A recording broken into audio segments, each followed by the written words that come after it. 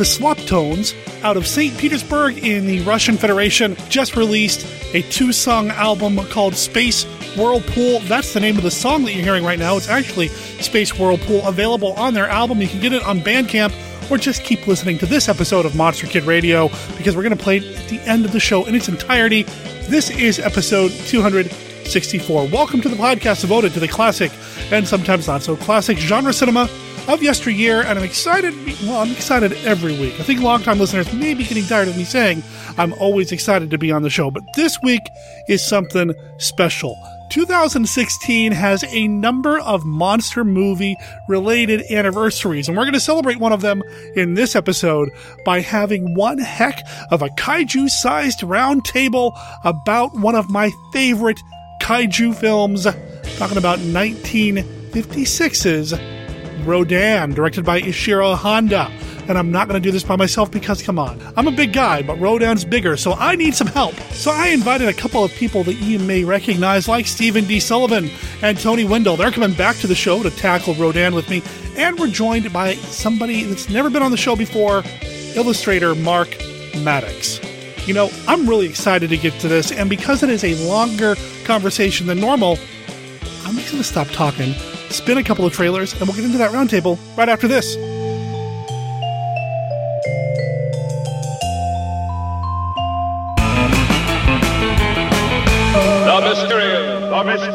The Mysterian! You are now inside a flying saucer. Our destination, the planet Earth. We are the Mysterians. Our race is old, dying, our planet dead. Only you of Earth, you and your women, can give us life. And what we want, we take. Swooping down from outer space, flowing up from the lower depths, the Mysterians. Creatures who knew the uttermost secrets of the atom before our planet was born. Love-hungry spacemen come to seize our women that their dying race may live. It started in the east. Soon it swept the west. The all-out horror of interplanetary war. See giant robots no earthly weapon can destroy rip a path of destruction across the land. See the forces of nature harnessed to the invader's will wipe entire cities from the face of the world. See the earth itself crumble beneath your feet. The Mysterians, threatening our civilization with weapons beyond the belief of modern science. Flying ray guns that blast everything before them. An impregnable fortress that hides in the earth. Gamma rays that melt the heaviest armament. As men and machines disintegrate before your eyes. The Mysterians. What power can stop their ruthless advance? See the blazing holocaust of an earth gone mad. See on the giant screen in flaming color. The Mysterians.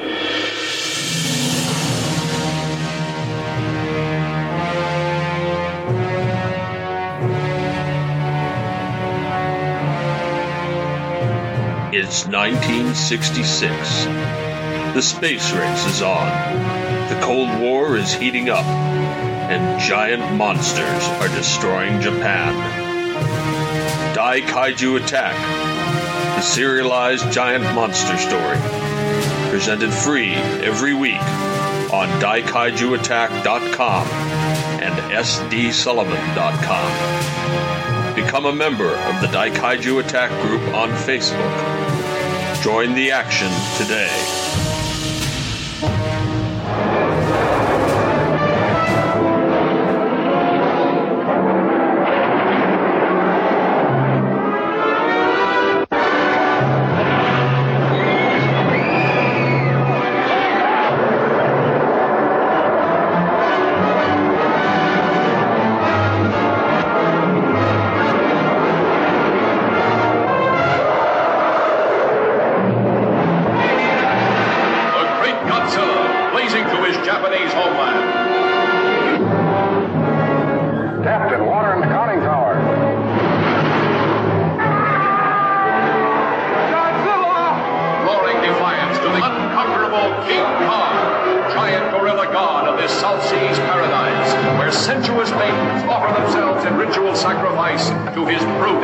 Godzilla has a brain about this size. He is sheer brute force. While Kong is a thinking animal. His brain is considerably larger. About 10 times the size of this gorilla's skull. Being instinctive rivals, there's no doubt that they will attempt to destroy one another. King Kong versus Godzilla, heading for their colossal collision, shattering every obstacle that stands between them in the most fantastic rampage of annihilation ever recorded on film. See King Kong stamp Tokyo into the ground, holding a beautiful girl in his grasp. See Godzilla destroy an entire army. See King Kong trapped by the blazing barrier of 1 billion volts. But nothing, nobody can stop the great showdown when King Kong and Godzilla meet to fight for survival of the fittest.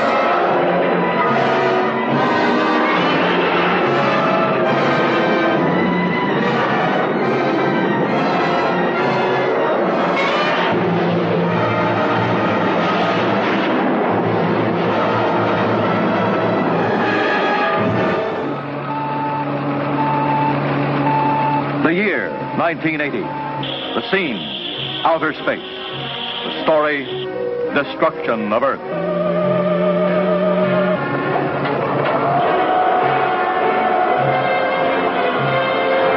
See Gorath, the most spectacular science shocker ever filmed, surpassing anything in the realm of science fiction to date.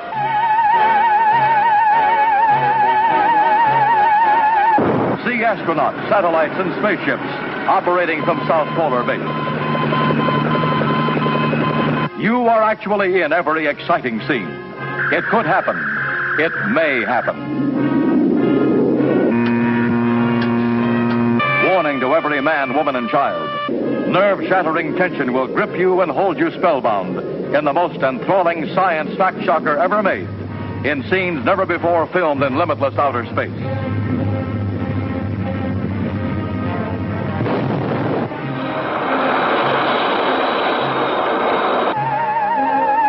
See scientists move the Earth with hydrogen jet power. See the world doomed by a wild invading sun 6,000 times bigger than Earth. See gigantic earthquakes, space collisions, and tidal waves.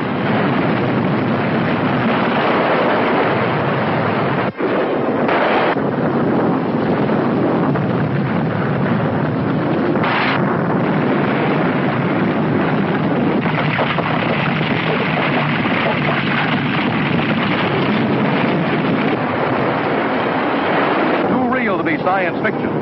Now, science fact. Don't miss Gorath. See Gorath, filmed in blazing color on the giant screen. It's been 60 years since this movie graced the big screen, and ever since, well, it's been one of my favorites. Not that I saw it, 60 years ago when it first came out.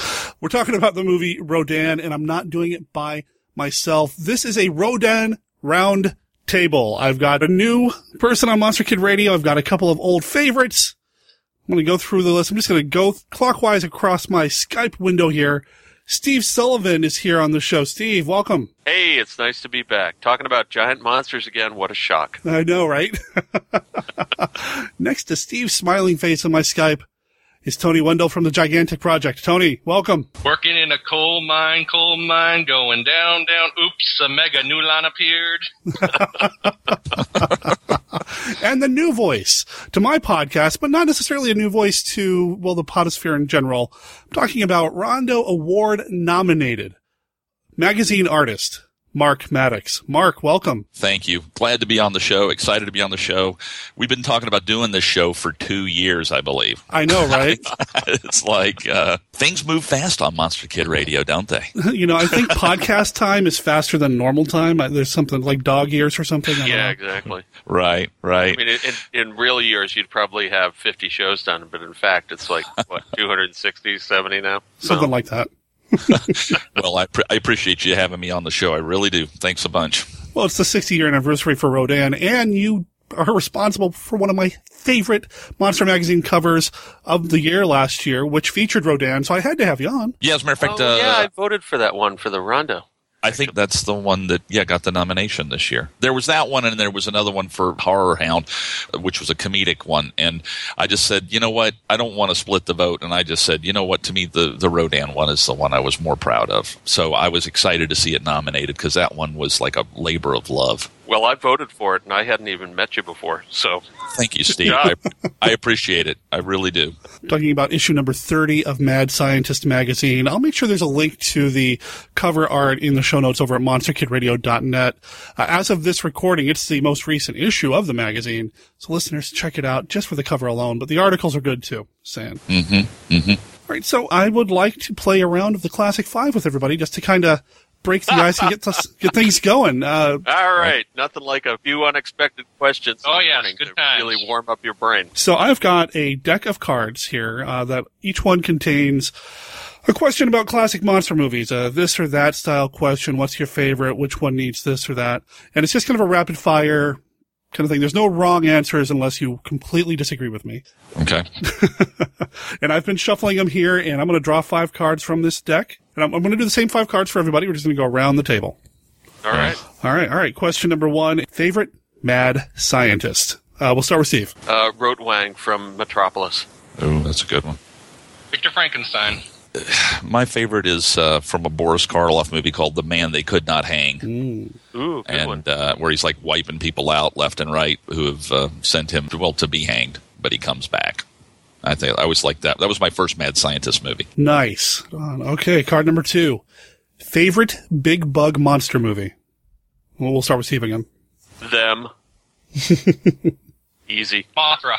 Good Tarantula. choice. Nice. Excellent. Oh, good. See? I got to conquer my fear of giant spiders and finally just suck it up and watch that movie. Derek, should we make you answer these too? What's that? Should we make you answer these too? Don't you usually answer them as well? Oh, okay, all right. So, Derek, what kind of crap are you pulling? Hey, it's my show. No excuses. Okay, yeah, okay. really. All right, so favorite big bug monster movie for me, I love Tarantula. Love it. Yeah. I love the music. John Agar, come on. Yeah. And favorite mad scientist? Favorite, I'm still going to go with Frankenstein right now, although I've been watching. You know what? No, I'm going to take that back. What's the Bela Lugosi character in The Devil Bat? Yeah. I don't remember his name either.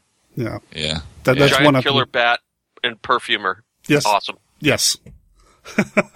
All right, card number 3, question number 3.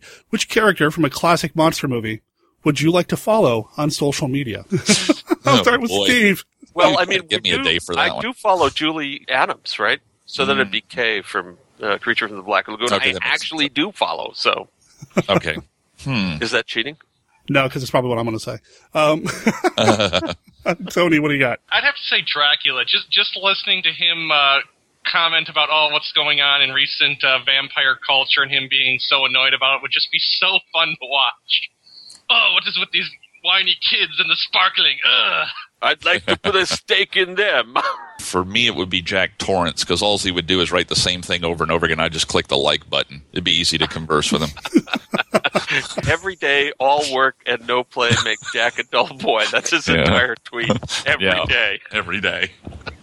I'm surprised if it's not already been done. I'd be surprised if somebody doesn't already have that as a Twitter handle and just does that every morning. Probably. I'm not sure he qualifies, but I might change my idea to Jack Burton from Big Trouble in Little Uh-oh. Who would be hilarious on social You'd always get words of wisdom from that one. Yeah, absolutely. Yeah, and like I said, I'd probably go with Kay, just because Julie Adams, 50s girlfriend, I love her. So Beautiful woman. Beautiful scientist, met the creature, got carried off. Awesome. Mm-hmm. Yeah. All right, I'm going to go the other order here. We're going to go with Mark first for the question. What classic monster movie needs a prequel? The Black Cat with Karloff and Lugosi. Ooh. That to me is choice. That's a super masterpiece to me of a film. That's like, at one point that was like my top 2 or 3 films, and I've watched it, burned it into the ground, watching it so many times, and there's just so much story there. And they give you the part of the prequel with Lugosi talking about what Karloff did to him and his wife and his daughter and all that stuff. And so it's like, wow, there's a whole backstory there already laid out. Nice. All right, Tony. I'd like to see a creature from the Black Lagoon prequel. Just before the initial crew that finds him, like an even older crew finding him and then being even less prepared to deal with him. That's cool. And they never came back. Exactly. Yeah. Good choice. Cool. I'm going to go with something I think they're actually doing, though. This is not why I thought of it. I'm going with King Kong. Kong before Fay Ray shows up. see what's happening on that island with those dinosaurs. You know, for me, I want to go with some more Bela Lugosi. I'm going to go with The Return of the Vampire just because I want to see more of that Lugosi and that vampire. Oh, yeah, great. Yeah. Lugosi just did not play enough vampires. I know that's what people think of him as doing, but really he did not do it much on film. Yeah, right. I agree. All right, final question, and I'll start with Tony on this one. Favorite classic monster movie poster? Oh, that's a tough one. Spring to mind, some of the old Godzilla ones are just so iconic. I would want to say Godzilla vs. Monster Zero, but at the same time, if I could, especially with the artist passing, a couple of the Heisei era posters were just so good, such as Godzilla vs. Biollante. That's the one I want. If I can find it and get it, it's gorgeous. Yeah, that was great stuff. Okay, Mark? Really, you had to ask me this question. This is like, you know, I am an artist, but I'm a huge artist fan. So saying this is like, it's like picking your kids, right? Yeah, it's like, I'm Sophie, and there's two of them. Let's see. I don't know, man. That's just a suck question. To hell with you, Derek. I'm leaving. I hate to say this. I'm going to say this only for my childhood, and it sounds like a broken record. The Black Cat poster that they sold in the stores, you could buy it. You could go into any old poster shop, any head shop or whatever, and they have all the blacklight postering. But they sold that one for years. And it's what does it look like? It was like there was the Lugosi's helper, this big strong guy, has got the unconscious woman in his arms, and then there's a head of Karloff floating down below and one of Lugosi above, and they're like looking at each other like they're getting ready to go at it. Like that's the conflict, and it's done really beautiful. But if you get a chance, look at Black Cat 1933, I think it is, movie poster, and you'll see it. And that's only because at this moment, because I got put on the spot. I'm sure there's like 5 million other ones I'd pick as well, but that one was the one I had on my wall for a very long time. I still got it too.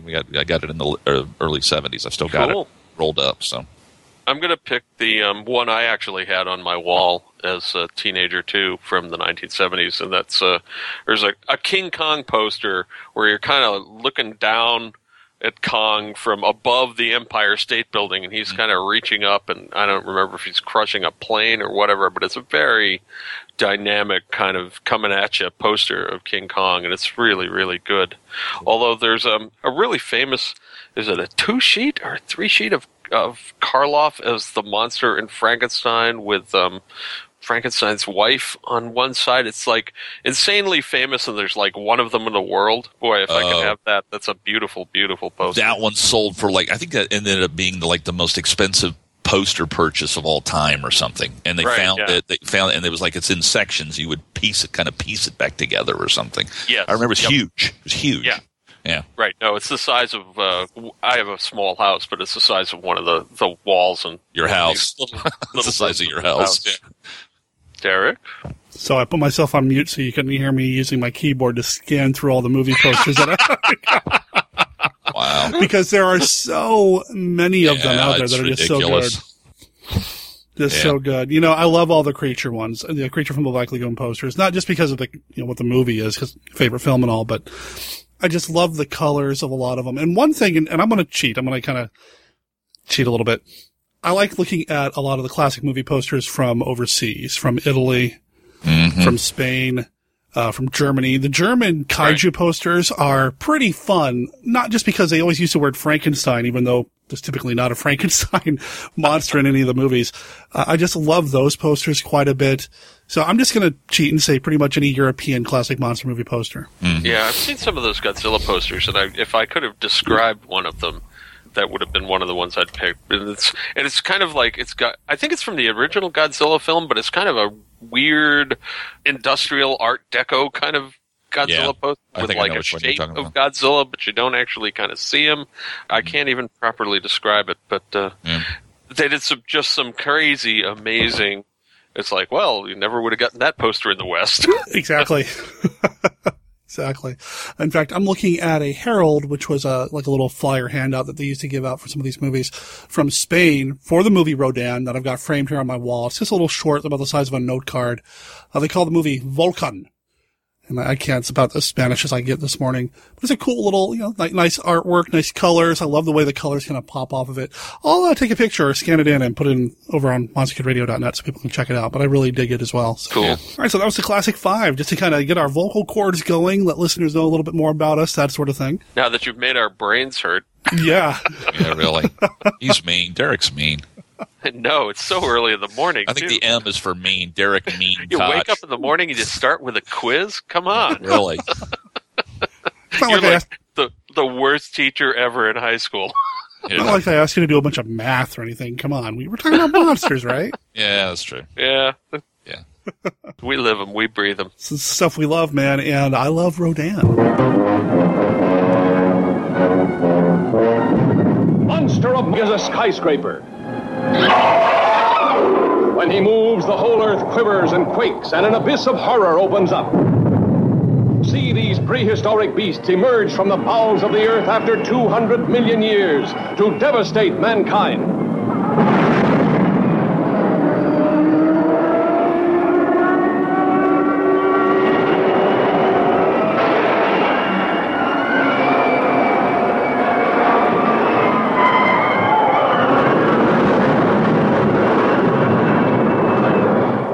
Supersonic jets cannot catch him. Rockets cannot stop him.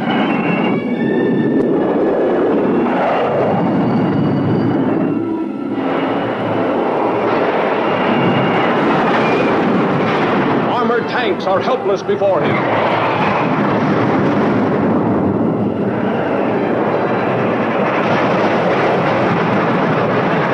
Even guided missiles are powerless. See Rodan destroy a modern city, leveling it to the earth with a killing airstream of his mighty wings.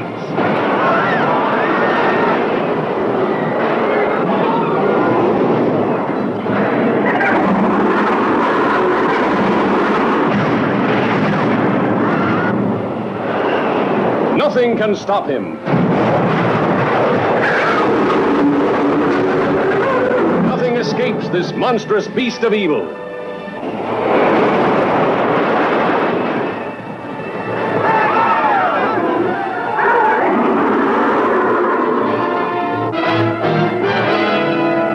Rodan, 1956, like I said at the top of this, 60 years old this year. And I think it's a pretty important film, too, when you look at where Toho was going, how they started. I mean, this was the first color kaiju film from Toho. Toho pretty much defined the kaiju subgenre. So, yeah, the first color giant monster movie to come out of Japan. Mm-hmm. I love this film so much. And Mark drew it for Mad Scientist magazine, and talking to Steve and Tony in previous episodes, I know they dig the movie quite a bit as well. So I thought it would be a good time to talk about the film with these gentlemen here. And I didn't realize it was 60 years. It's older than me. So sometimes you lose perspective on things that are older than you. Right. What were we saying earlier about podcaster years versus regular years? Right. Exactly. So I would like to ask you guys, and, I'm just going to kind of go around the table here again. You remember the first time you saw the film? Ooh. Boy. Since Steve made the first sound, I'll start with him. I'm sure it probably was on a Saturday matinee television show back when they used to have monster movies on Saturday afternoons back in the late 60s or the early 70s. But I don't have like a huge sticks in my brain moment when I first saw this. It's funny. I think we've mentioned this before when I was on the show, but I actually had the Godzilla model from Aurora for years and years and years before I actually saw a Godzilla film.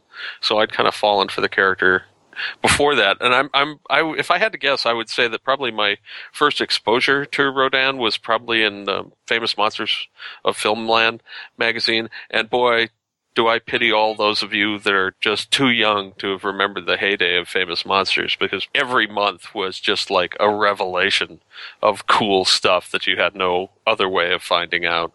So I'm pretty sure I saw it on a Saturday or Sunday afternoon on television, which is not a bad way to see it. It is, at least it's, in those days with the 4:3 television, Rodan is not a widescreen movie. Yeah, it works better on that one than some of the other films, That's for true. sure. What about you, Mark? Probably the same thing with me. It is strange to me. I almost remember where I was or what show, whether it was Sir Graves' Ghastly Presents or Science Fiction Theater or Creature Feature or any one of those, where I saw it and what year. I hate to say this. This one eludes me a little bit, and I think there's a good side to this in saying that, is that this film holds up beyond some of the other films of this type. And I remember really kind of falling in love with it in the early 90s when I got the Laserdisc. I had already seen the film. I already knew I liked it, but I bought it on Laserdisc, and I found myself watching it over and over again and thinking, what is this? What is it about this one that is so good? And I think it was just the sheer energy of the monster. It was about force of energy, and not like Godzilla with the fire breath. I mean, this was like wind energy and wings and speed, and the movie moved really fast. You get two monsters in one. You get you get the first monster movie in the caves, and then you get an even bigger monster and his mate. And so it was like, when did I first see it? Probably like Steve, it was on a Saturday matinee in the early 70s, maybe something out of Atlanta, one of the earlier Turner stations or something like that. But afterwards, it was just seeing that I found that this one rose to the surface near the top of the kaiju films. Right on. Yeah, it kind of comes at you in unexpected directions. If you're familiar with, I think a lot of us in some ways saw the monster team-up movies before we saw the original movies, because they seem to show them more on television. So, for instance, I know I've said that Godzilla versus The Thing was probably my first Godzilla movie. But, I'm sure that I saw Ghidorah the Three-Headed Monster way before I ever saw Rodan. For me, it was Destroy All Monsters. I saw that like 3 times at the movie theater and then like 20 times on TV. And, so, I mean, yes, I was already familiar with Rodan, and personally, the best Rodan is still that first one. He's a little more edgy. I think I like the design of the face better in the original film. He's darker. He's got dark eyes. And I think that he's kind of, almost a second fiddle in the other films. Right, yeah. He's kind of spikier and stuff, too, in this first film. It really is the features you're talking about. The eyes and the head. The horns in his, just like, they look, more defined, more straight. Every other time, he has, like, his horns, like, swooping back like they're a comb over, really. He's got really. I mean, it's like when Godzilla and him are going at it in, I think it's Ghidorah, Three-Headed Monster, when they're tossing the rock back and forth, and Rodan smacks it with his head, and then Godzilla hits it and back and forth. It's like, no wonder your head's misshapen now from then.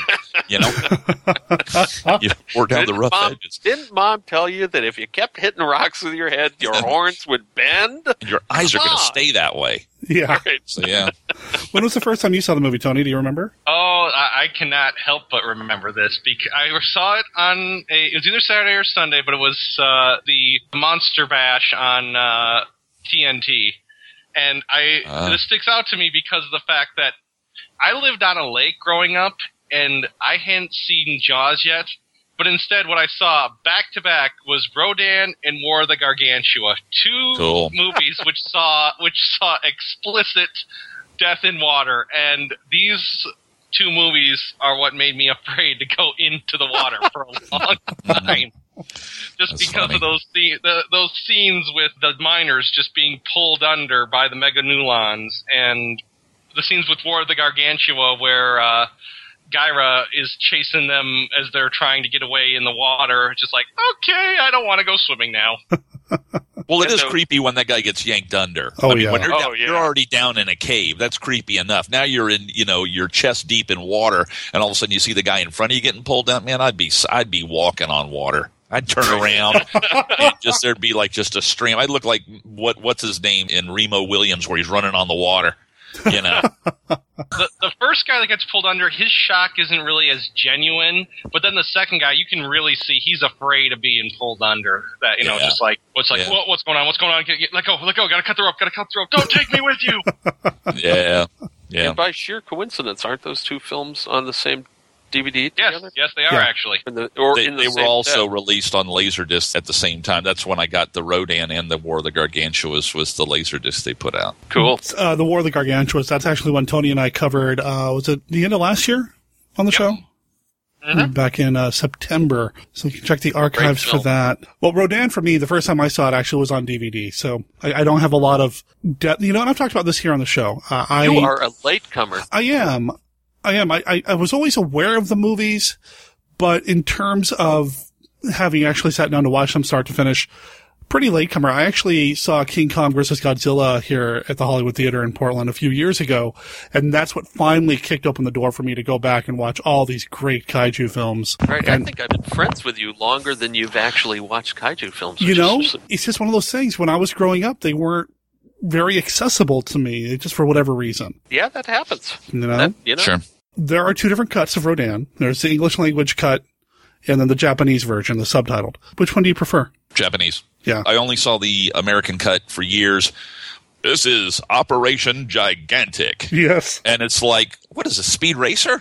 I mean, it's like, or the one line that really gets me to grit my teeth, even before I ever saw the Japanese cut, when the hero, he's a really good-looking guy with a pure white shirt, and he comes running, they see the monster, the smaller monster, and it comes in and it attacks the house, and he runs across the bridge, and he runs, hey, you guys, come over here. There's a monster over here.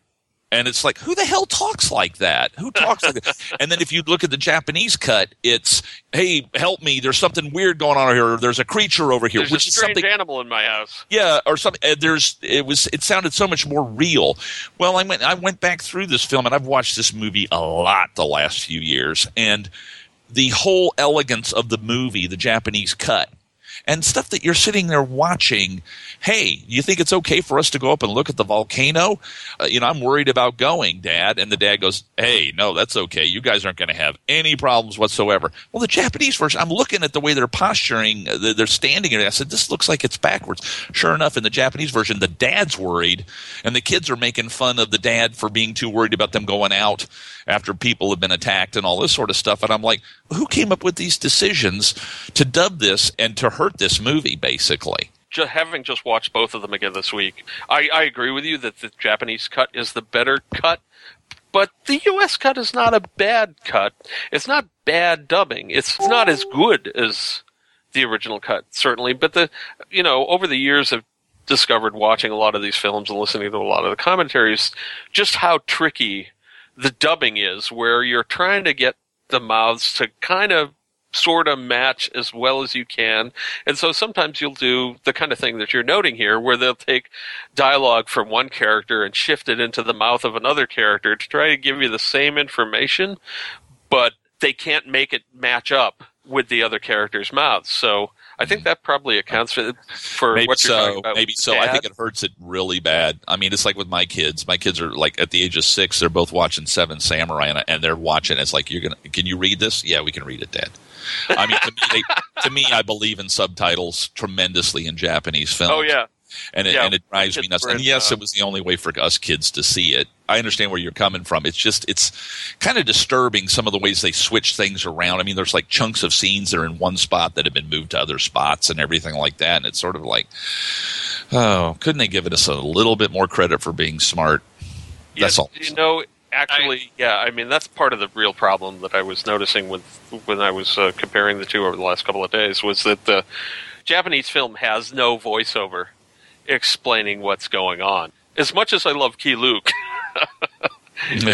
and his voiceovers and this kind of stuff, it kind of hits the nail on the head for, those of you who are, maybe some of it's the fact that these were brought over. In Japan, they're actually kind of serious adult films, especially at this point. And when they're brought over here, they're marketing them to a much, much younger audience. Right. So, we need Key Luke at the end talking about, okay, Derek, we're spoiling this, right? Yeah, I think so. Oh, yeah. I'll make sure there's a good spoiler alert. I think we're okay. Go watch the film. If you haven't watched the film, go watch Rodan. It's awesome. It's really good. And, if you want to watch it in the U.S. version and then work up to the subtitled, great. But if you just want to watch the subtitled version, great. But there's the point at the end where Key Luke has this kind of great speech about the Rodans not wanting to desert each other even in the flaming Holocaust and spiraling down into their deaths. There's that great kind of monologue that he gives about and it's a beautiful kind of monologue. But in the Japanese version, all of that is just implied. No one ever says any of it. My memory is that the characters kind of stand there silently watching the monsters perish, and it's only the fact that the female character, the woman character, kind of turns and cries and puts her head on the man's character that kind of the Japanese were counting on you to understand that while the monsters being dead is kind of a good thing, it's also a tragic thing. Right. But that's kind of an older and a much more sophisticated audience that's going to get that from that than the kind of matinee film kiddie crew that we're probably going to see Rodan. That's actually, I actually watched for the first time, the subtitled original Japanese version myself, and the removal of the narration really helps to make it a more somber film. Mm-hmm. And at the same time, they also made sure to say that in the English dub that Kyo was the main character's fiance. Just a little thing to add, which kind of explains why they're hanging out so much together. Right. I think that was like that whole, toning it down. So, why are two adults of the same sex hanging around each other so much? One of those, standards and practices situations. Right. Yeah, there were probably a lot of reasons that and obviously when you bring the movie over, as a distributor, your first responsibility is actually going to be to make money with it and to make sure it hits an audience that can understand it and stuff. And so there's always these kind of interesting problems in that era. One of the things, though, for me is like with these films, and the same thing, it's like the people that are bringing films over sometimes don't give the American audience their respect. It's like when Doctor Who came over here, everybody goes, "Oh man, this is a new cool show." It had actually been out for years in England, of course, and they bring it over here, and it's like, "Oh man, this show is so cool," and all that kind of stuff. And the Brits are like, that's for our kids. That show's for our kids. It's for the little kids, the 8-year-olds and stuff like that. There's like, 25-year-old guy going, "Oh man, this is so cool." And it is cool. It is good. But the thing is that it seems like in Japan and in Britain, they give their kids a little more respect for their intelligence. We're all sitting over here with our eyes rolled up in the back of our head, slobber running out of our mouths. What we gonna see next, Dad? Put on Rodan. You'd be surprised. I mean, going on to the whole what other shows they do better overseas, let's talk about another show that has a anniversary recently. Kamen Rider's going for 45 year anniversary, and that's marketed at like a little bit older kids, but they straight up murder characters sometimes. I'm sorry, I didn't hear the name of the show. What's the show? Kamen Rider. Okay, gotcha. Yeah, its 45th anniversary is this year. Yeah. Right. Well, and I just started watching Johnny Sacco and his flying robot, which I managed to be old enough to kind of miss when that came over, I guess. And I saw the Sausage movie in the early 70s. What was it? Mission into Space or Adventure into Space or whatever, where they put 3 episodes into one film. They had. Luckily, we got the most important one was the flying eyeball that the robot's punching. Hey, I want to see that robot punching that giant eyeball that's floating around in the sky. That's pretty cool. Right, yeah. The thing that surprised me about Johnny Sacco is it's a weird combination of kind of kids stuff and then this horrible violence with people shooting each other with guns constantly and stuff. Yeah, yeah. Yeah. You have these kids running around shooting at adults with actual guns, not with lasers or anything. But it's just like, all right, it's a little bit of cultural shock. Anyway, the point that I was trying to make with all this is I don't think you can be too. Yes, I think we all agree that the subtitle version is better, but I don't think you want to be too hard on the people that brought over the film here in the first place and dubbed it, because as far as dubbing goes, the 50s and 60s were still kind of the golden age of monster movie dubbing from other countries. And it's not that they did it perfectly, but they seemed to kind of take it a little more seriously in a lot of ways. Usually, Banana Oil and the second Godzilla film notwithstanding, usually took it a little more seriously and seemed to put a little more effort and a little more craft into doing it than a lot of the stuff, at least for me, that we started to see in the 70s and the 80s. And, I actually prefer the dubbing in Mothra versus Godzilla than I do in Godzilla versus Mothra, the 90s movie. Yeah, I agree. It's something weird about when Japanese monster movies go to stereo with the dubbing. It almost becomes too, I don't want to use the word polished. It's like when they re-released recently the Blu-ray of Destroy All Monsters, and you could listen to the older version of the dubbing And they had some problems with the sound on that Blu-ray, but there was the version that I was so used to, and then there was this more stereo version. I don't want the stereo version. I want the original dub from the late 60s. Right. Because it just sounds better. That was done by Titra Titan, the people at Peter Fernandez, and who did Speed Racer and all that kind of stuff. Mm-hmm. That dubbing group was really, really good. And if you listen to that dub of the film, which sadly you can only do if you're lucky or got in really early on the Destroy All Monsters like you and I apparently did, because they actually removed that dub. Toho doesn't like it or something from later issues of the film. So all you're stuck with is the kind of bland sounding, very clean, but bland sounding international dub from later. It's like you're watching an older film with a brand new soundtrack put on top of it, and you're like, it doesn't work. It doesn't work for me in comparison. It's not nearly as interesting. It may be in some ways more accurate to the actual original dialogue, but it completely misses the spirit of the film. Yeah. That's a good way to put it. We should probably clarify, we're not hating on the Rodan dub. It's actually a pretty serviceable dub. It's just its original subtitle version is just a little bit more superior. Right. Oh, sure. I mean, we're all purists, too. I mean, we're all film fans, so of course, if we have a choice between subtitle and dub, we want to see the original language subtitles. But, for this, last night, I watched the English dub of Rodan, and it kind of, for lack of a better term, dumbs it down a little bit. Mm-hmm. It makes it feel more like a 50s monster movie from the U.S. Yes. I feel like, especially with that introduction with the narration and the stock footage. This is the atomic bomb. I mean, it feels like it could fit right in there with some of the lower budget big bug monster movies from the era from here. Now, granted, the original, the subtitled, so much better. There's a little bit more, nuance, and the way the characters are presented it feels more pure. But if you're looking for just kind of like a fun time kickback, not necessarily joke about it to be jokey, I don't think the dub is a bad choice. Of course, I'm not sitting here like... I'm like sitting here going, look, will you be able to see what the people from another country are trying to tell you? Right, that's all exactly. I'm saying about the other one. And then here it is. It's run through a filter. Am I going to sit there and go, if I can't have Rodan with subtitles, I don't want anything? Hell no, I'm not saying that. I really love it, you and I are from the era that you used to mark the TV guide every week to find giant monster films and then stay up until 2 or 3 a.m. for the one showing because video recorders hadn't been invented. Absolutely. And you were watching a 13-inch black and white television. Yeah. Right?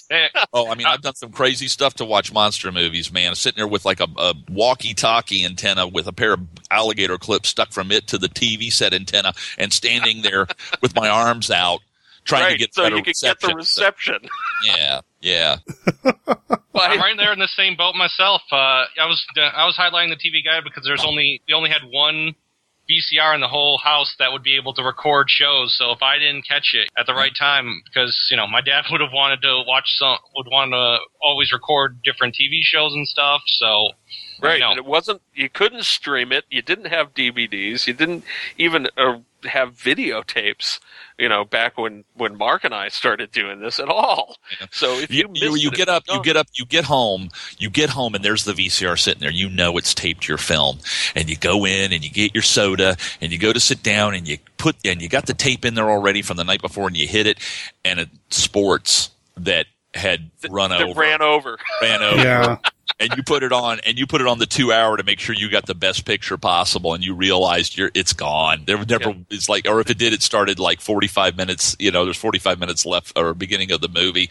I hated those days. Yeah, it was horrible, horrible stuff. Very difficult. But anyway, by that comparison, any version of Rodan is a great version of Rodan. Sure. Oh, yeah. I saw it a few years ago in Atlanta at the Silver Scream Spook Show. It's this guy, Professor Morte, and he comes out and he does basically an old style, a horror show host show, but it's live. And nice. In the daytime, they do it for the kids, and at night, they do more of a burlesque. Same jokes, but they'll put the cussing back in and all that sort of stuff. And the movie was Rodan, and it was on the big screen, and it was really cool. I've got it. I'm sitting here. I'm walking past my copy of Rodan to go out the door to go see Rodan. you know. But it was like in a room full of enthusiastic people and everything like that. And there was never a moment where anybody went, you know, it wasn't a snickery audience. You know, you get a bunch of people that kind of know about Japanese monster movies, and then you put the film on, and they go, yeah, the dubbing's funny because their lips ain't matching up with the sound and all that. This wasn't like that. These people knew what they were getting into. And when the movie ended, man, everybody clapped. They were like, yeah, it was great stuff. I don't want anyone to think that we're putting people off watching the dub version of Rodan, because the dub version of Rodan is a great giant monster movie, in the same way that the Godzilla King of the Monsters with Raymond Burr is a great giant monster movie. It happens that Gojira and Raidon, which is, we haven't even mentioned that it's called Raidon in Japan rather than Rodan, but Raidon means something different in the U.S., so I assume that's why they changed the title. Sure. They're both great films, both the original and the dub version, and both really, really worth seeing. And if, you know, I do know people that don't like reading dub stuff, even though I was taking my kids to see Crouching Tiger when they were, 5 and 7. So, I know there are people that don't like that kind of stuff, but don't avoid the film just because you think you have to see the subtitle version. Well, I mean, I will say this though, on the going the other way though, it is so easy now to get the subtitle version. I mean, it's like, I think you can go up on Amazon and buy a used copy for pennies on the dollar, and you get both with the disc. What was the name of the company that did it? I've got it. Media. Classic Media does a really good job. I mean, ever since they put out the Gojira and the other films with War of the Gargantuas and the other Godzilla movies, I mean, I'm grateful to that company for what they've done. You know, it's like, let's have the choice. Right. And it's funny, you hear the commentaries on some of the things, and it's almost like the heads of the Classic Media didn't kind of realize what they were doing, but somebody in there talked them into doing the right thing, which is on every disc you get the dub version and the subtitled version. And I think all the dub versions on their discs are the good ones. They're not generally not the international dub, which is always not nearly as good as the dub that was done by AIP or whoever was dubbing them into the country and using the Titan/Titra, Peter Fernandez and company dubbing companies. So the Classic Media discs are really good, and they're insanely inexpensive too. I think they're all under $10 at this point, new. Yeah, and that's even ridiculous. Less used. So, and they often have really cool extras on them. For instance, the Rodan disc has a great Godzilla documentary. Yeah, on the disc. The documentaries on all those discs are great. I mean, it's a great entertainment package. You can be there for hours. You don't get your painting or drawing done. You know, you just sit there and watch the stuff. You don't get anything done, and then you're like, oops, no. Yeah, I don't think listeners think we're sitting around here being a bunch of kaiju hipsters saying, well, it's got to be subtitled, and it must be in there. No. Any kaiju movie, if you can get it any way you can, watch it. You have to watch it the way you can. If it's exactly. You know, one thing that I like about these kaiju films, and Steve and I have talked a little bit about this when we've had him on the show to do other kaiju films, is the human characters a lot of times will have some interesting stories or characteristics. And Tony, you mentioned something when you reviewed Rodan on your website over at the Gigantic Project, that you were taken by the fact that this movie's got something that you don't see a lot in a lot of these monster movies, is the portrayal of post-traumatic stress disorder. I actually have to revise that a little bit. This is actually technically acute stress disorder. Everyone wants to go straight to post-traumatic stress disorder because the PTs is right there, so it makes it sound like after something happens, but technically, PTSD only happens after, like, you've had the acute stress disorder for 6 months. Okay. But he's still experiencing acute stress disorder. He's in shock. He's, unable to speak. He's frequently sweating and uncomfortable. And it's only when facing the fear that he finally remembers all that happened to him. One of the things we don't talk about sometimes on Monster Kid Radio is the actual plot.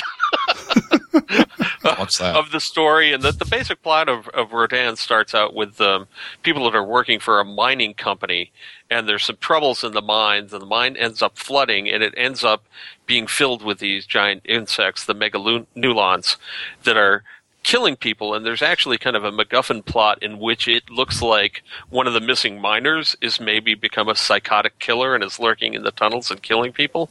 Though as viewers, we pretty quickly know that's not going on. And then during this whole thing where they're looking for this guy, they discover it's the monsters and they deal with them somewhat, and they're in kind of a them-like scene, actually, with machine gun fights in the tunnels. And one of the characters gets trapped and is believed dead, but then ends up found wandering the countryside miles and miles and miles away with, what is it now? Not PTSD, it's traumatic stress disorder? Acute stress disorder. Acute stress disorder. So he's wandering around, beat up and amnesiac, and eventually we discover that he has been trapped underground with these monsters in what turns out to be the lair of Rodan, and sees one of the Rodans, spoiler, there are two, one of the Rodans hatching out of its egg, and this whole thing so traumatizes him that he basically ends up wandering around like the little girl at the start of Them, amnesiac and not really saying anything. And it's a great series of scenes. And then from there, we go on to discover that there are giant supersonic flying birds that are kind of terrorizing the countryside and eating people, apparently, which I'd forgotten, that there's actually a scene where you get to see the bones of their victims kind of lying around in the canyon near where they live. And eventually, of course, the monsters come and start smashing up cities and that kind of stuff. And we have some really amazing miniatures versus giant rubber kaiju suits battles and stuff with all sorts of just great little, really amazingly detailed tanks and planes and all sorts of vehicles. That's where also, too, the energy of the film picks in. I mean, well, the whole movie's got energy to it, but when you get the first Rodan lands, it's flapping its wings, and the guys are, the special effects guys are going, yeah, let's just go nuts with the wind cannons, man. And they're ripping tiles off of buildings, trucks and stuff. Guys are hanging on trees and getting yanked away. Buses are flying all over the place. I'm like, man, I'm like a pig in slop. It's such a forceful energy that you don't even get from Godzilla. Godzilla has a flame breath, and then there's fire. But with this, it was just a different kind of, for lack of a better term, a different kind of violence. Utility poles blowing over, buildings blowing over, and it was just amazing. Meanwhile, they're taking out jets in the sky. That's like the cover for Mad Scientist I did. They were flying at supersonic speed above the clouds, and these jets are just getting taken out over and over again by these, by the speed and the force of these creatures. And that's a little different, nowadays in kaiju, and especially with some of the modern stuff that they've done later, it was probably a little easier to do and everything. But I think that this one, which is oddly enough, it's hard for me to believe that this is 56. I mean, because it's in color, it looks like a 61 movie, which, 4 years, but that's still a significant difference between that and then what year did Mothra come out? 61? 61, I think. 61. But they don't be completely wrong. But they don't look that different in age. Right. It works on so many levels. Like one of my absolute favorite scenes before they even get to the city is the scene where this guy's going to go warn, everybody, oh my goodness, there's some weird creature, and the guy jumps in the Jeep and he's going down the road, and the Rodan flies over it and just takes out the Jeep, and the Jeep flips out of control, crashes into the side of a hill, and you see the guy's leg sticking out of the Jeep like a little it's like G.I. destroyed Joe. by the shockwave. The shockwave, and that was what the rest of the movie was. It was just nothing but sheer energy, and I find it to be a great tour de force. Last, 20 minutes or something like that? 20 or 30 minutes at the end, depending. I think it's a little shorter in the American version, but it's almost like the whole first 2/3 of the movie is almost sedate compared to the last part of the movie where the Rodans are actually out and attacking things and eventually meet their fiery end. It's really amazing, but as Derek was saying, this is one of those movies that has these great human stories at the start of it that really set you up for the monster action later, and the fact that the main character Shigeru Kawamura is amnesiac at one point, and his head's bandaged, and his girlfriend is trying to get him to actually speak at all. Because he's suffering from this trauma. All of that is dealt with very realistically. And in the Japanese version, and I don't remember it being quite this explicit in the American version, there are a couple of scenes where they're like bringing the dead bodies into the doctor's office or the autopsy area, and they're washing them and putting them up on the table, and they're like, well, this guy looks like he's been slashed to pieces with a sword. And it's all kind of a very human drama, and until the Meganulons, which are kind of giant caterpillars with claws, until they show up, the film is kind of playing out like it's your coworker has gone mad and started killing people in the mine. It's almost a little bit of a statement of what level of monetary level these people are operating on. It's almost like in the way that the first Alien movie operates, that these are a bunch of, blue collar worker types. Right. And that's the thing. Has somebody finally working in this blue collar situation, that they finally snapped their cap? Right. One thing about this too is that you talk about the amnesia. To me, this is so much more of a believable reason for somebody just to lose it in that way, as opposed to like on Gilligan's Island, where somebody gets a coconut on, hits them in the head, and then they walk around and finally, well, the only other thing we can do is have them get hit in the head with another coconut. I've been scared, like when I was a kid, oddly enough, by monster movies when I was real little and saw something at a certain point where I shouldn't have. Like at the age of 5, seeing Quatermass in the pit and being so terrified that I actually didn't talk for about a day. And I'm not joking. My mother, it was like it was her birthday, and she goes to hand me a piece of birthday cake, and I just looked at it and looked at her, and she looked at my older brother, and she goes, "What in the hell did you do to him?" And it was like, he went to the movie. I told you not to take him to the movie. You took him to the movie. I mean, the guy's sitting here. He's in this cave, and he looks at this giant egg, and all those little monsters are going around. The ones that we thought were the real problem are there. And then all of a sudden this egg hatches, and there's something like the size of a skyscraper. It's just the brain trauma of seeing something like that and having it eating the grub creatures, is for lack of a better, which all of a sudden everything shifts.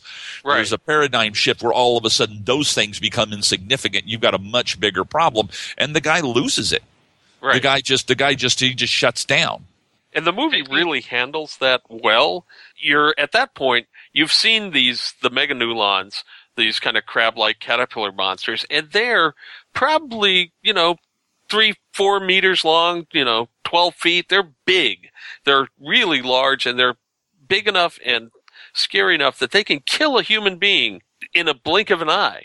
And they're rampaging around, and our hero is trapped underground with these things, and they're, all twice his size, and he's trying to avoid them. And then he's in this space where they're everywhere, and he's kind of cowering in a corner, and suddenly in this huge space, there's the Rodan egg, and it cracks open. The Rodan is so large that these huge bugs are just like mealworms to it. And it starts picking them off and chomping them up. You're in the same position with our hero, and your brain is going like, these were huge and they're terrifying, and they're just worms to this bird, to this giant bird. So you kind of get that shock, and I think the shock and the amnesia part of that, I think really, really plays well in terms of being a kind of a realistic reaction to what's going on, in the same way that, and I hadn't really thought about this until I was watching this last night, in a way there's a lot of them in this picture too, because in them it starts with a little girl wandering the desert with amnesia, and it turns out that she's been a witness to the attack of the giant ants on her parents' trailer. But there's a long part of the film where you don't know what's going on, and there's a sound effect, a creepy kind of crickety sound effect that accompanies the giant ants. And we actually get the same kind of thing with the Meganulons in this. We don't see them. We see their effects on people. Their people are being dragged out of frame and killed, and we get the eerie sound effects. And eventually our hero ends up in this situation with the giant bugs. And then, being a kaiju film, we then amp it up even one level further. It's a really wonderful thing, and it's later, one of the problems I have with a lot of later kaiju films is that they seem to, aside from the kaiju, which are always really cool, they seem to be inserting some kind of an American movie that was popular at the time into them as well. So I like Final Wars, all the monster stuff in Final Wars. I like the Matrix stuff, not so much. No, right? no, I agree. And there's a lot of Japanese films later. There's like Indiana Jones stuff that's in. I don't. That's the only part of that I know which one you're talking about. It's almost like a remake of Godzilla against Mothra, and that one right. I love the Godzilla, Mothra, and what was the other creature, the bigger, nastier one, Batra. I think that's Godzilla versus Mothra. I think. Yeah. But the Indiana Jones part that just doesn't work. But it's like don't stick that in. The stuff in it that's now to me clearly inspired by them, it's like a little tip of the hat. It's not ripping it off, and it's not slavishly copying it or trying to duplicate it, but it's like, here's a little influence that we saw from an American monster movie we liked, and here's how we're amping it up. Well, I also like in the case of this, it's a stair step. It's a stair step up of like we got this first 30, 45 minutes of this thing, and it is very intense. It's one of the more intense scenes in any kaiju film is these smaller monsters. We go up, we stair step up to the big hunk of birthday cake where it's like, yeah, okay, you got that part, that was all good. Now we've got this, and I think it's different from a lot of other monster movies. Most monster movies don't do that. Right. Yeah, you usually go right to the main menace. You don't get the slow build-up. In King Kong, when you get to the island and you don't see a whole bunch of dinosaurs first, King Kong shows up first, right? And then you're following him. But here, it's a gradual escalation of horror where we think it's a man, and then we know it's these evil bugs, and that's bad enough. And then here's Rodan. Combining your points, really, one of the best human moments, I think, is that's showing Rodan's power is when the first ship tries to go up and investigate it. He gets clipped by Rodan's sonic boom. The ship goes in half, and then seconds later, on a table, you have the remnants of the crash, and right there is a bloody helmet. Splattered. Yeah, spattered. Yeah, and also at the that world point, building, you don't even really know what's going on still. It's still a mystery monster.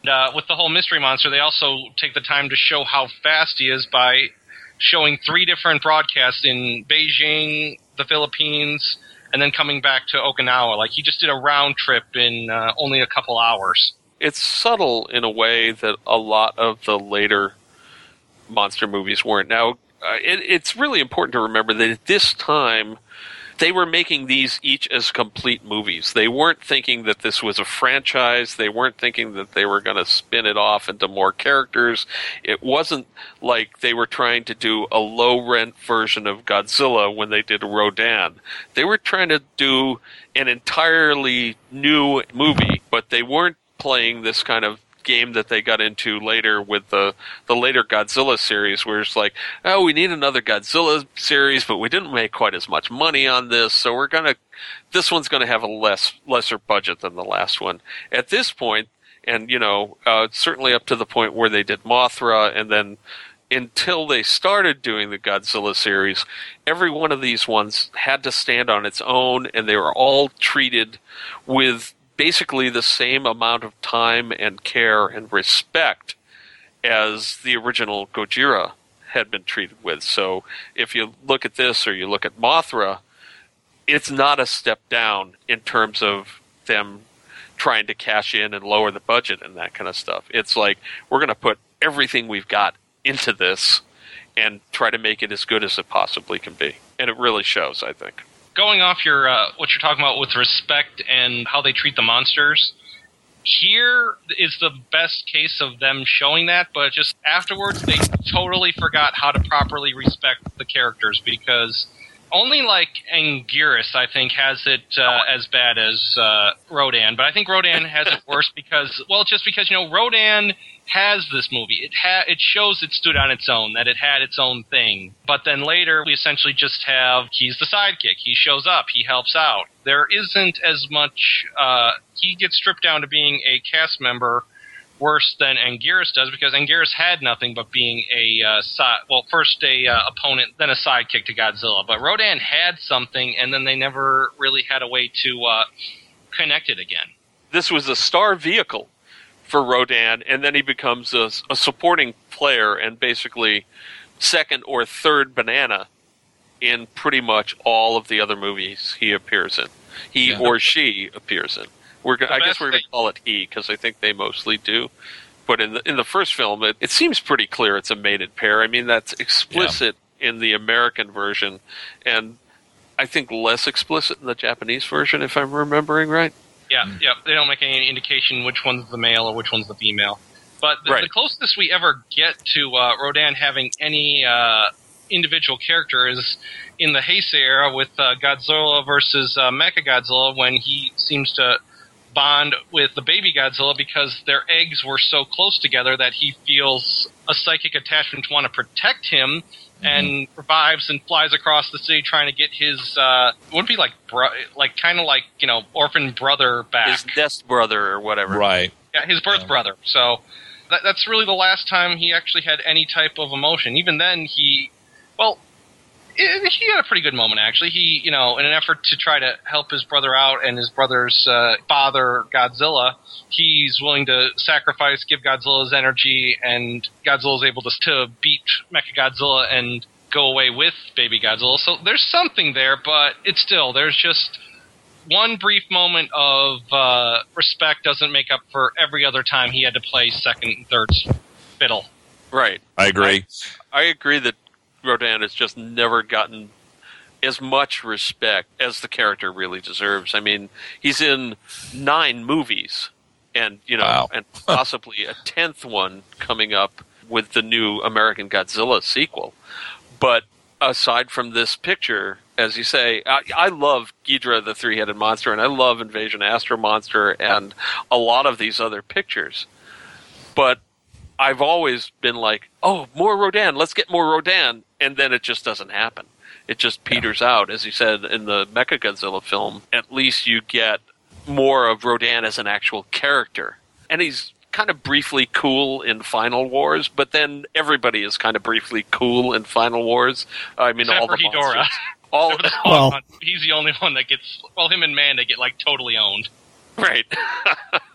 Although that's clearly the coolest version of Manda that we've seen in a long, long time, even though he's kind of slapped aside at the beginning of the picture and disintegrated. But it'll be nice if we can actually get more Rodan that does Rodan justice, because this is the star vehicle, and it never quite comes up to it after that. And some of that, honestly, is the suit. I think that the redesign of the suit, even in Ghidorah, does not do justice to how cool the character really is or could be.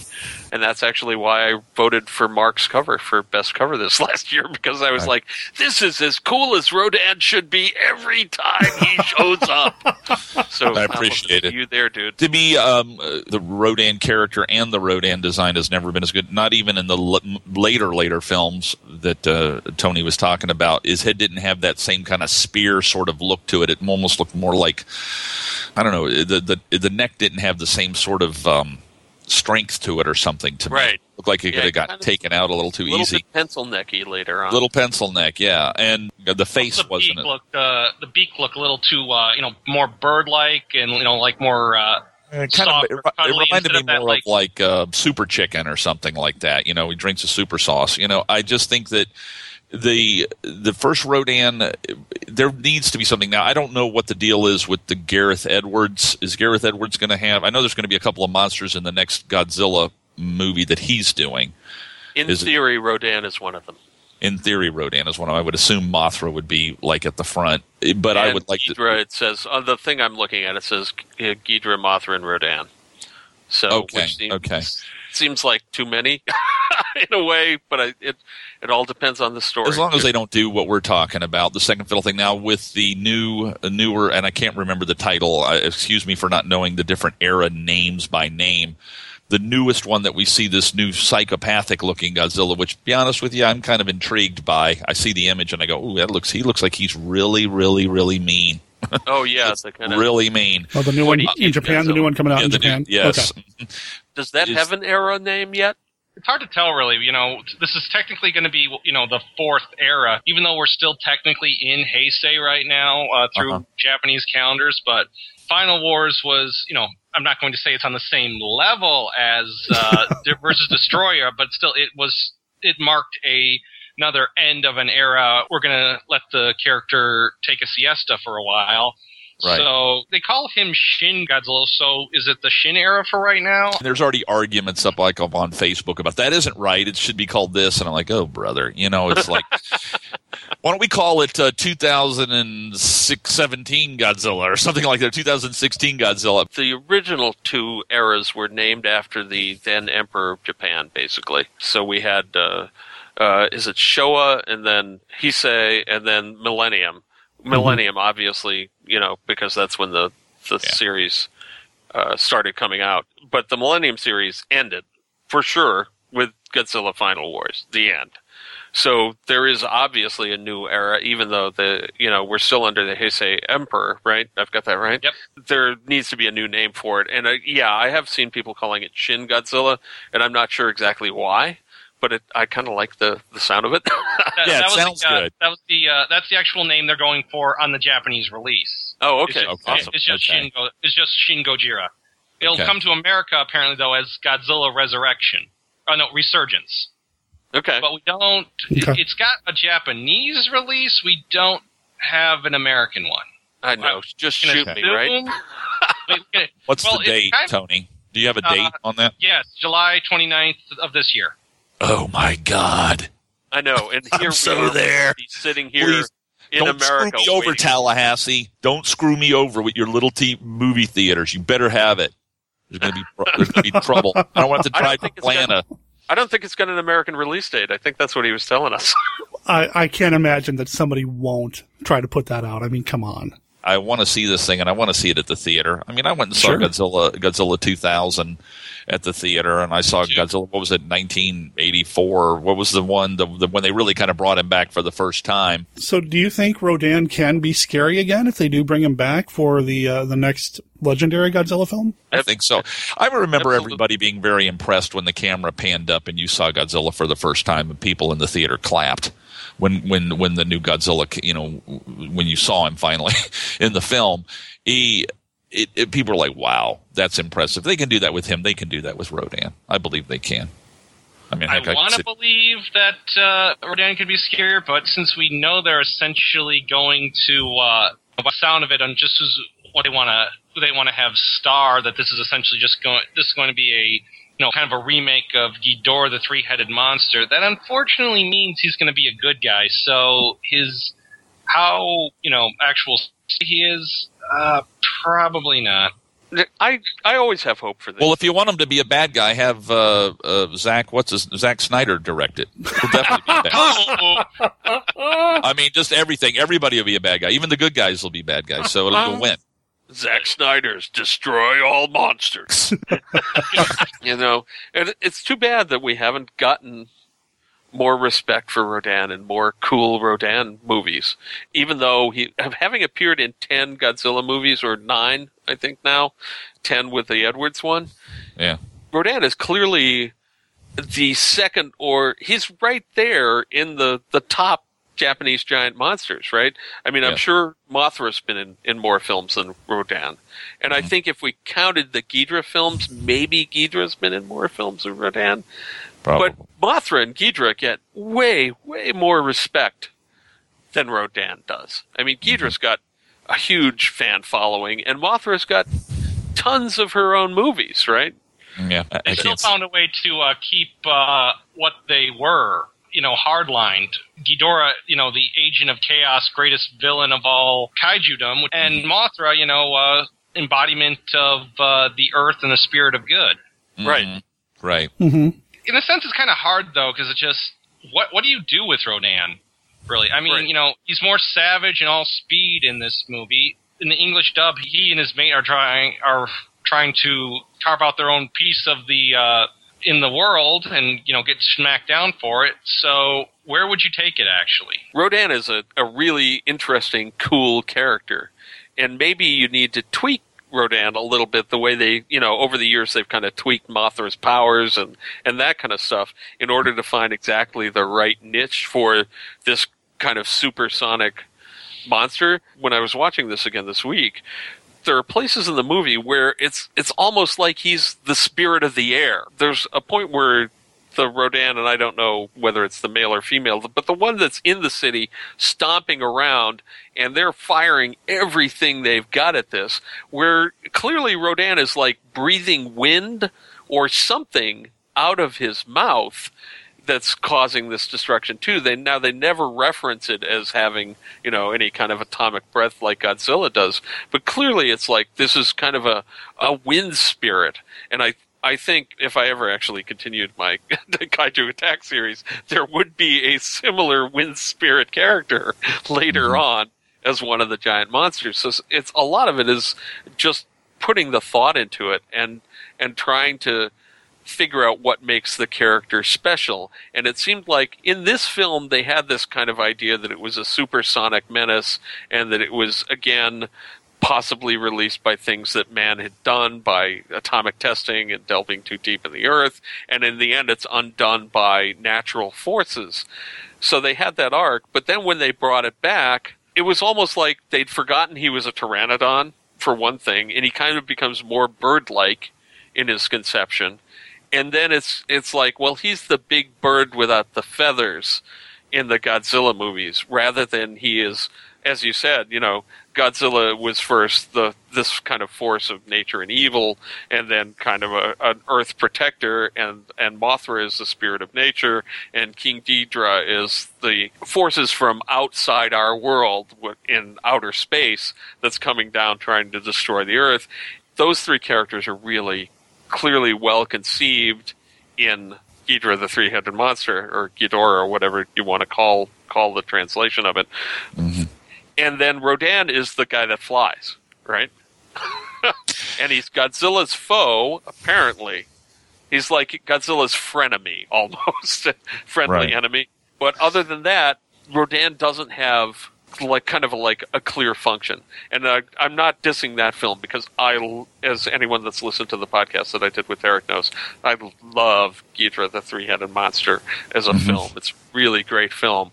But they didn't carry Ghidorah over as any kind of an idea other than Godzilla's foe or Godzilla's frenemy or a second banana to Godzilla. Maybe the thing is that with you've got two flying creatures, you've got Rodan and you've got Mothra. Maybe Rodan should have been handled as the anti-Mothra. That should always what it be. It's like, well, if you're not going to use the carrot, we're going to use the stick, kind of thing with Godzilla. And I think he just sort of faded into the back. He was the third wheel, Right. Mothra's the one that talks him into going to fight Ghidorah later, and it's like with monsters cussing at each other, I guess, with the twin fairies going, oh, they're cussing at each other. It's like, oh, what language? Terrible language. Yeah, I know. It's like, even as a little kid, I'm sitting there going, okay, what's going on here? Oh, as a kid, I loved that. I thought it was horror. It was awesome. But Mothra is always kind of the good guy, or the good gal, whatever you want to call it.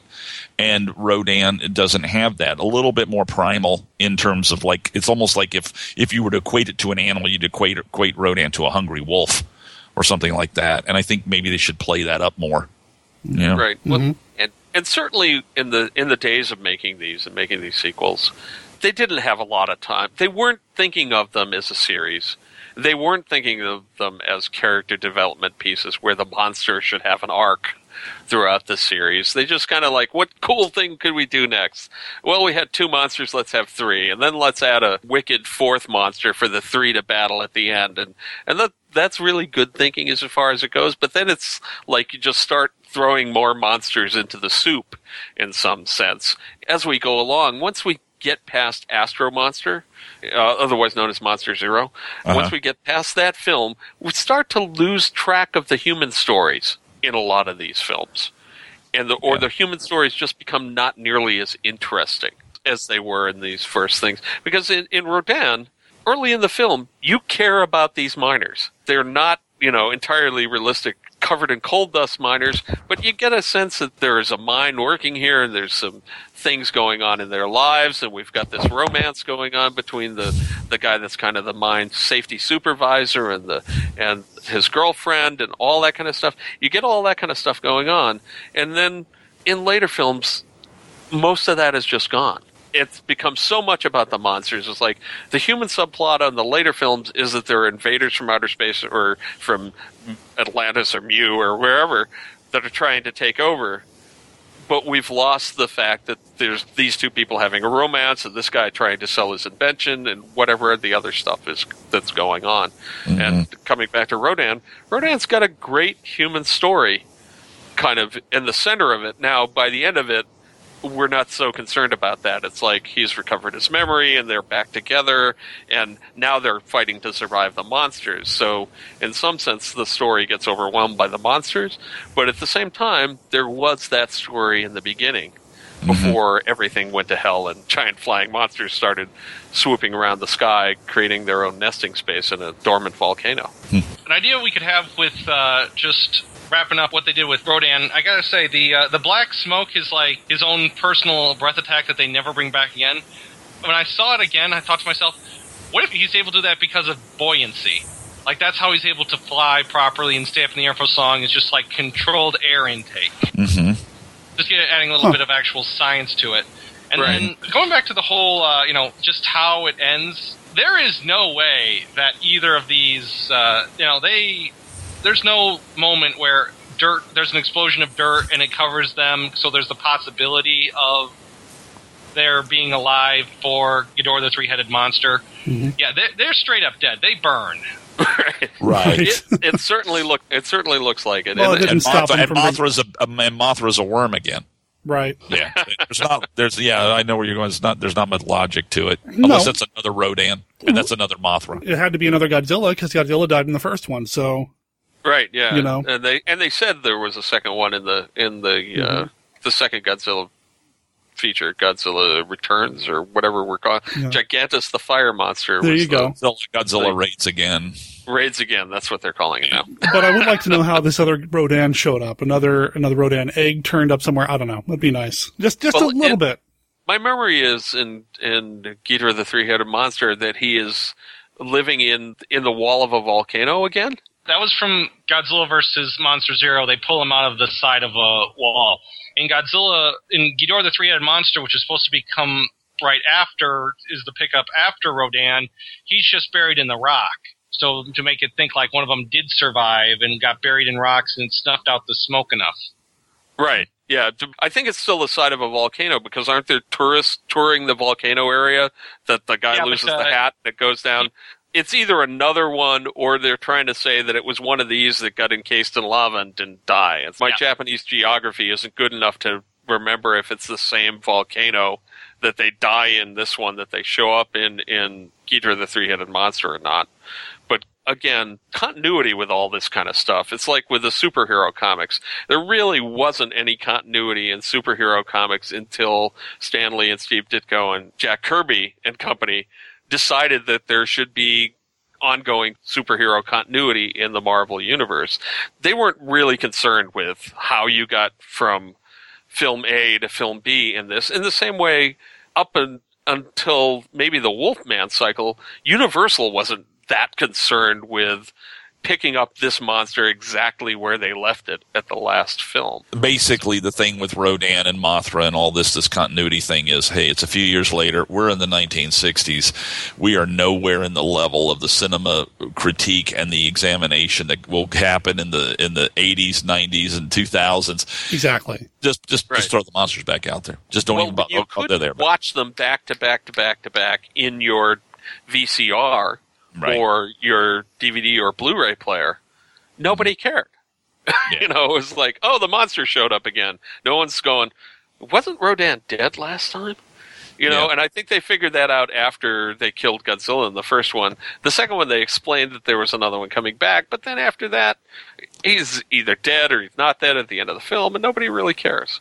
As much as you and I, all three of us and Derek, look at these films as an art form, you have to remember, to the people making them, they were artists, yes, certainly some of them, and if you watch the documentary that's on the Rodan DVD, you really get a good sense of how great some of these artists were. But it was a commerce thing to them. So they weren't that concerned with how you got from first film to second film. They were concerned with putting something up on the screen that was going to make them money.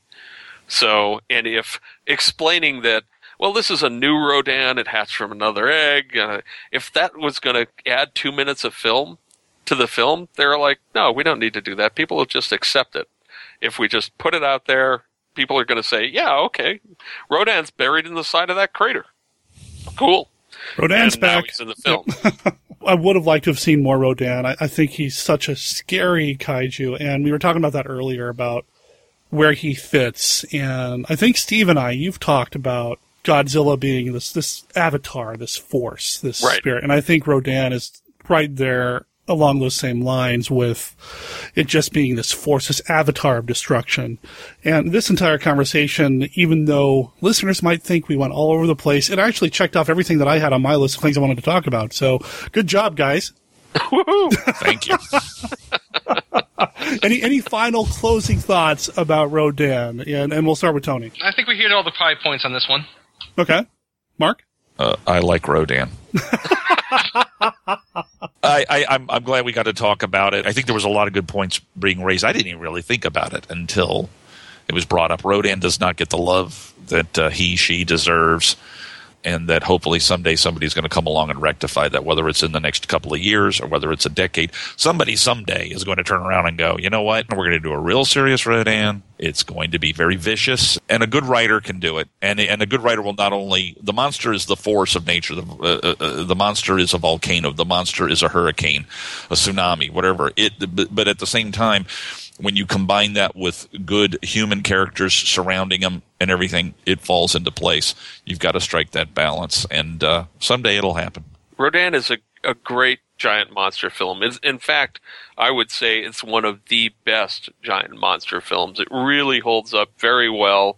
For people that hate black and white, it's in color. Yes, it's in the old television aspect ratio, the squarish ratio. It's a brilliant film. We talked a little bit about the special effects. The special effects in it are top-notch.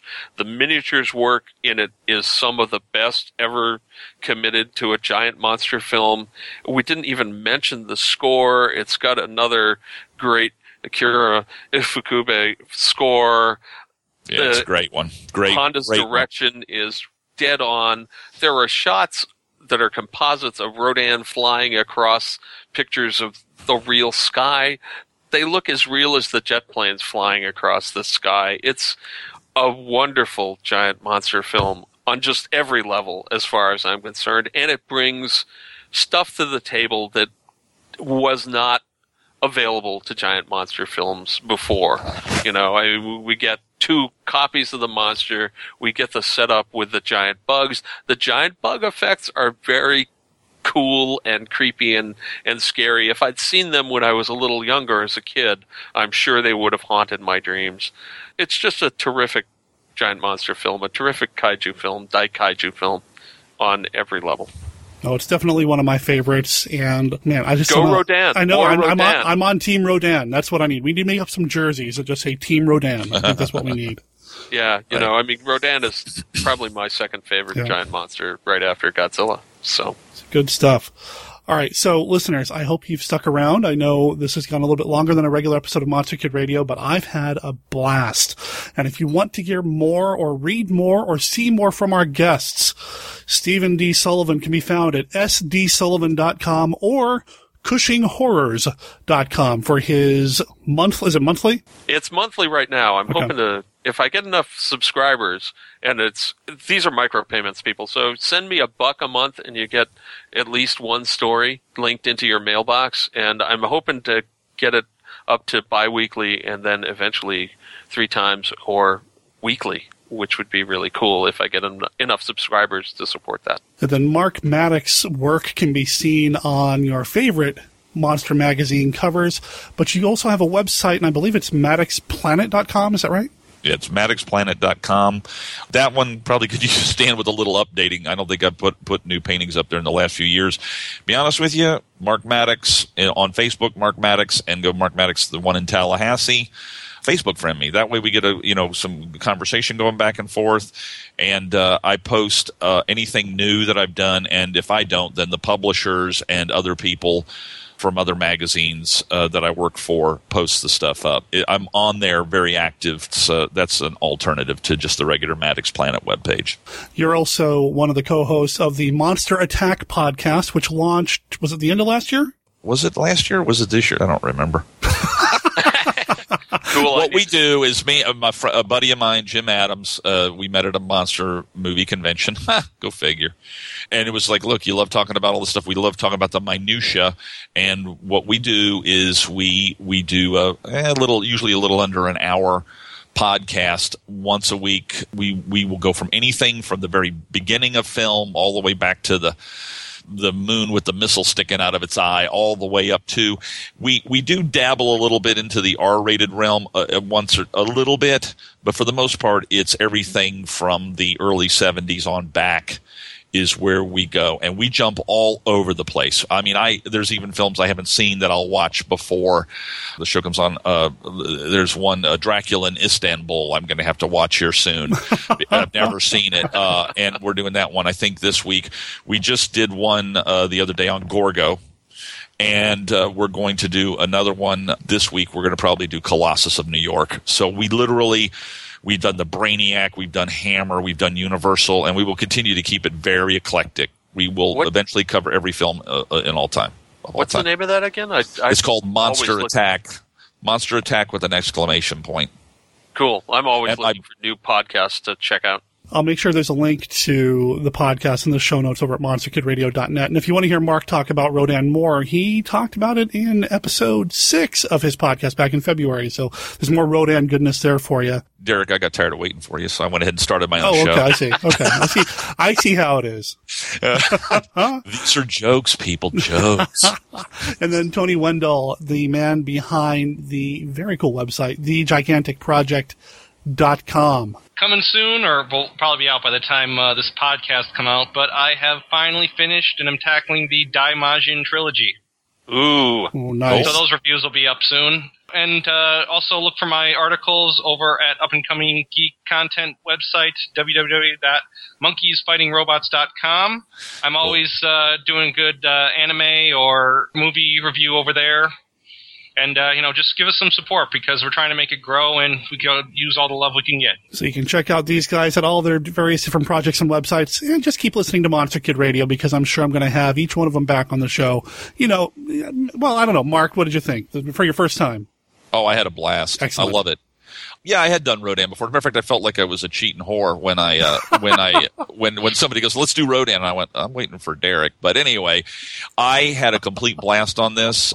Please, have me back when you feel like you want to. But I loved being on here today. Thank you so much, and Steve and Tony, it was great talking with you guys as well. Same. Hope to work with you in the future. You too, Steve. Please. What happened to Steve? Did we lose Steve? Steve. Rodan got him. Steve, yeah. Oh! Wow. Oh, fantastic. Guys, thank you so much. This was a blast for me. I know we were all over the place, but I just had a blast. So thank you so much. Is Steve okay? Well, you'll have to come back next week to find out. Talk about that here in a little bit. Since this recording took place, the Rondo Awards have been announced. Now, while Mark did not win the Rondo Award for the magazine cover in question, he did not go home from the virtual ceremony empty-handed because he won the Rondo Hatton Classic Horror Award for Artist of the Year. So, Mark, congratulations, my friend. That's awesome. Mark is going to be back on the show down the line, I'm sure, and I promise not to take, I don't know how long it took, but I promise not to take that long to get him back on the show. And of course, Tony will be back on, and if Steve's okay, well, we'll get to that here in a moment. A remote Pacific island, where an expedition of world-famous scientists investigate incredible rumors of its fantastic mysteries and discover barren volcanic mountains surrounding strange green valleys. Mammoth caves that breed giant mutations. Vampire plants that devour humans. But most astounding of all, the tiniest women in all creation. Sacred beauties of a lost tribe which worships a monstrous creature.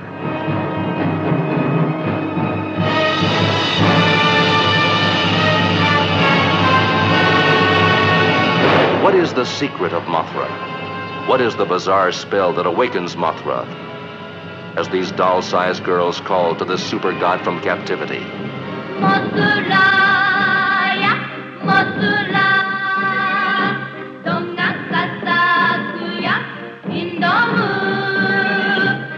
Mothra, whose revenge is more devastating than any man-made weapon. Mothra, who defies warplanes.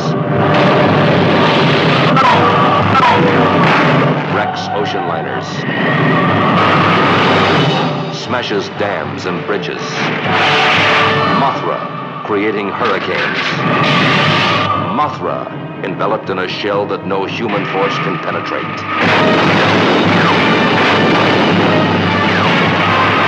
Mothra, indestructible, all-powerful, indescribable. What kind of creature is this god monster, Mothra?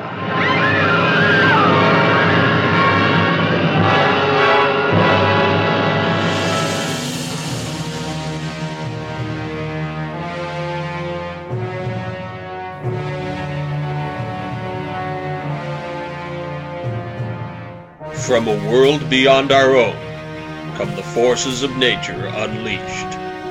Daikaiju Attack, the serialized giant monster story, presented free every week on daikaijuattack.com and sdsullivan.com. Become a member of the Daikaiju Attack group on Facebook. Join the action today. When modern Navy scientists defy the unknown mysteries of the past, perpetuated by centuries of native beliefs, then nature strikes in all its vengeance in Buran, the unbelievable. For generations, the legend was passed on. They said Buran was there, deep in the still waters. They said, let Buran sleep. That lake water's going to be contaminated after we finish the tests. It'll probably affect the fish, too. We just can't take any chances. But those people have depended on their lake for their livelihood all their lives, and their parents before them. Anna, now should we be this concerned about a handful of people when we might perfect something that could benefit all mankind? All right, Jim. But the Navy commander would not heed their warning. He moved forward, ever searching, ever probing, deeper and deeper, until it was too late. Buran rose from the depths slowly, unrelentingly, to wreak its vengeance on a civilization that wanted to know too much. Tumultuous, terrifying.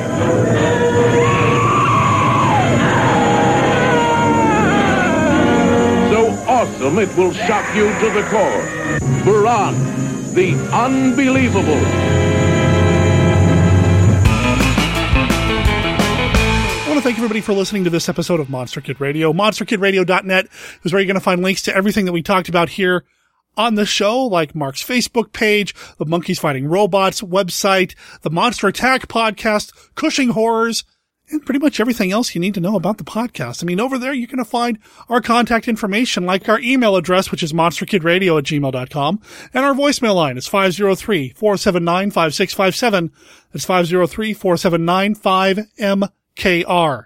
You're going to find links to every song that's appeared on the podcast from the very beginning to now. Links to Steve's website, links to Tony's website, links to a handful of other websites, and an announcement about what's coming up in next week's episode of Monster Kid Radio. Yeah, I think Steve's okay. At least I hope he is, because he's joining me again here on the podcast next week, episode 265, when he and I are going to go over the 2016 Monster Rally Retro Awards. This is an annual award show that we do here on the show where we honor the monster movies, the genre films of yesteryear. This year we're honoring the films from 1932, 42, and 52. Steve's going to join me to go over the ballot, and he doesn't know it yet. I probably ought to let him know before I record with him. I'm going to interview him a little bit because he's got that Cushing Horrors project we keep talking about. I want to give him a chance to talk a little bit more about that as well. Also, we got a little bit of feedback, and this is actually kind of a happy accident. Normally, because we have this rotating group of guests that appear on the podcast, feedback from a particular episode may not line up with that particular guest's next appearance. However, we did get a little bit of feedback from a listener named Richard, and it's about the Mummy episode that Steve and I did. So I'm going to sit on that until next week when Steve's back. So we're going to go over that, the Rally Awards, and who knows what else. I'm sure Steve and I will have plenty to talk about. About to wrap up. Before I do so, I want to talk a little bit about our Facebook presence. We have a Facebook page that we're trying to get to 1,000 likes by the end of the year. As of right now, we have 821 likes. So if you are a Facebook user, we sure would appreciate you hopping over to facebook.com/MonsterKidRadio and giving us a like. We also have a group over on Facebook. You can join the group and get involved with conversations of other listeners of the show and me between episodes.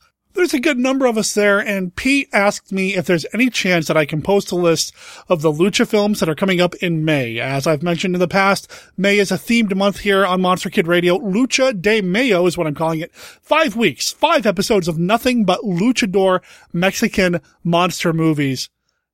You know, these films are just so much fun. They're colorful. They're just amazing. I can't get enough of them. And I've already recorded one episode with Frank Schildener. He and I are going to talk about the Mil Mascaras film, The Robbery of the Mummies of Guanajuato. Another film that I plan on talking about is a movie called Santo versus the Martian Invasion. I'm also planning on talking about a movie from 2007 called Mil Mascaras versus the Aztec Mummy.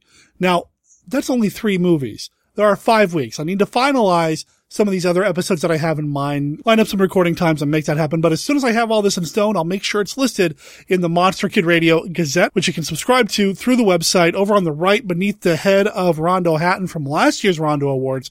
You can see where you can put in your email address, hit subscribe, and then once a month, near the end of the month, you will get an email newsletter from me about all things Monster Kid Radio. Another conversation that happened on Facebook is one that I started at the end of last week about the themed months. May is one of our themed months.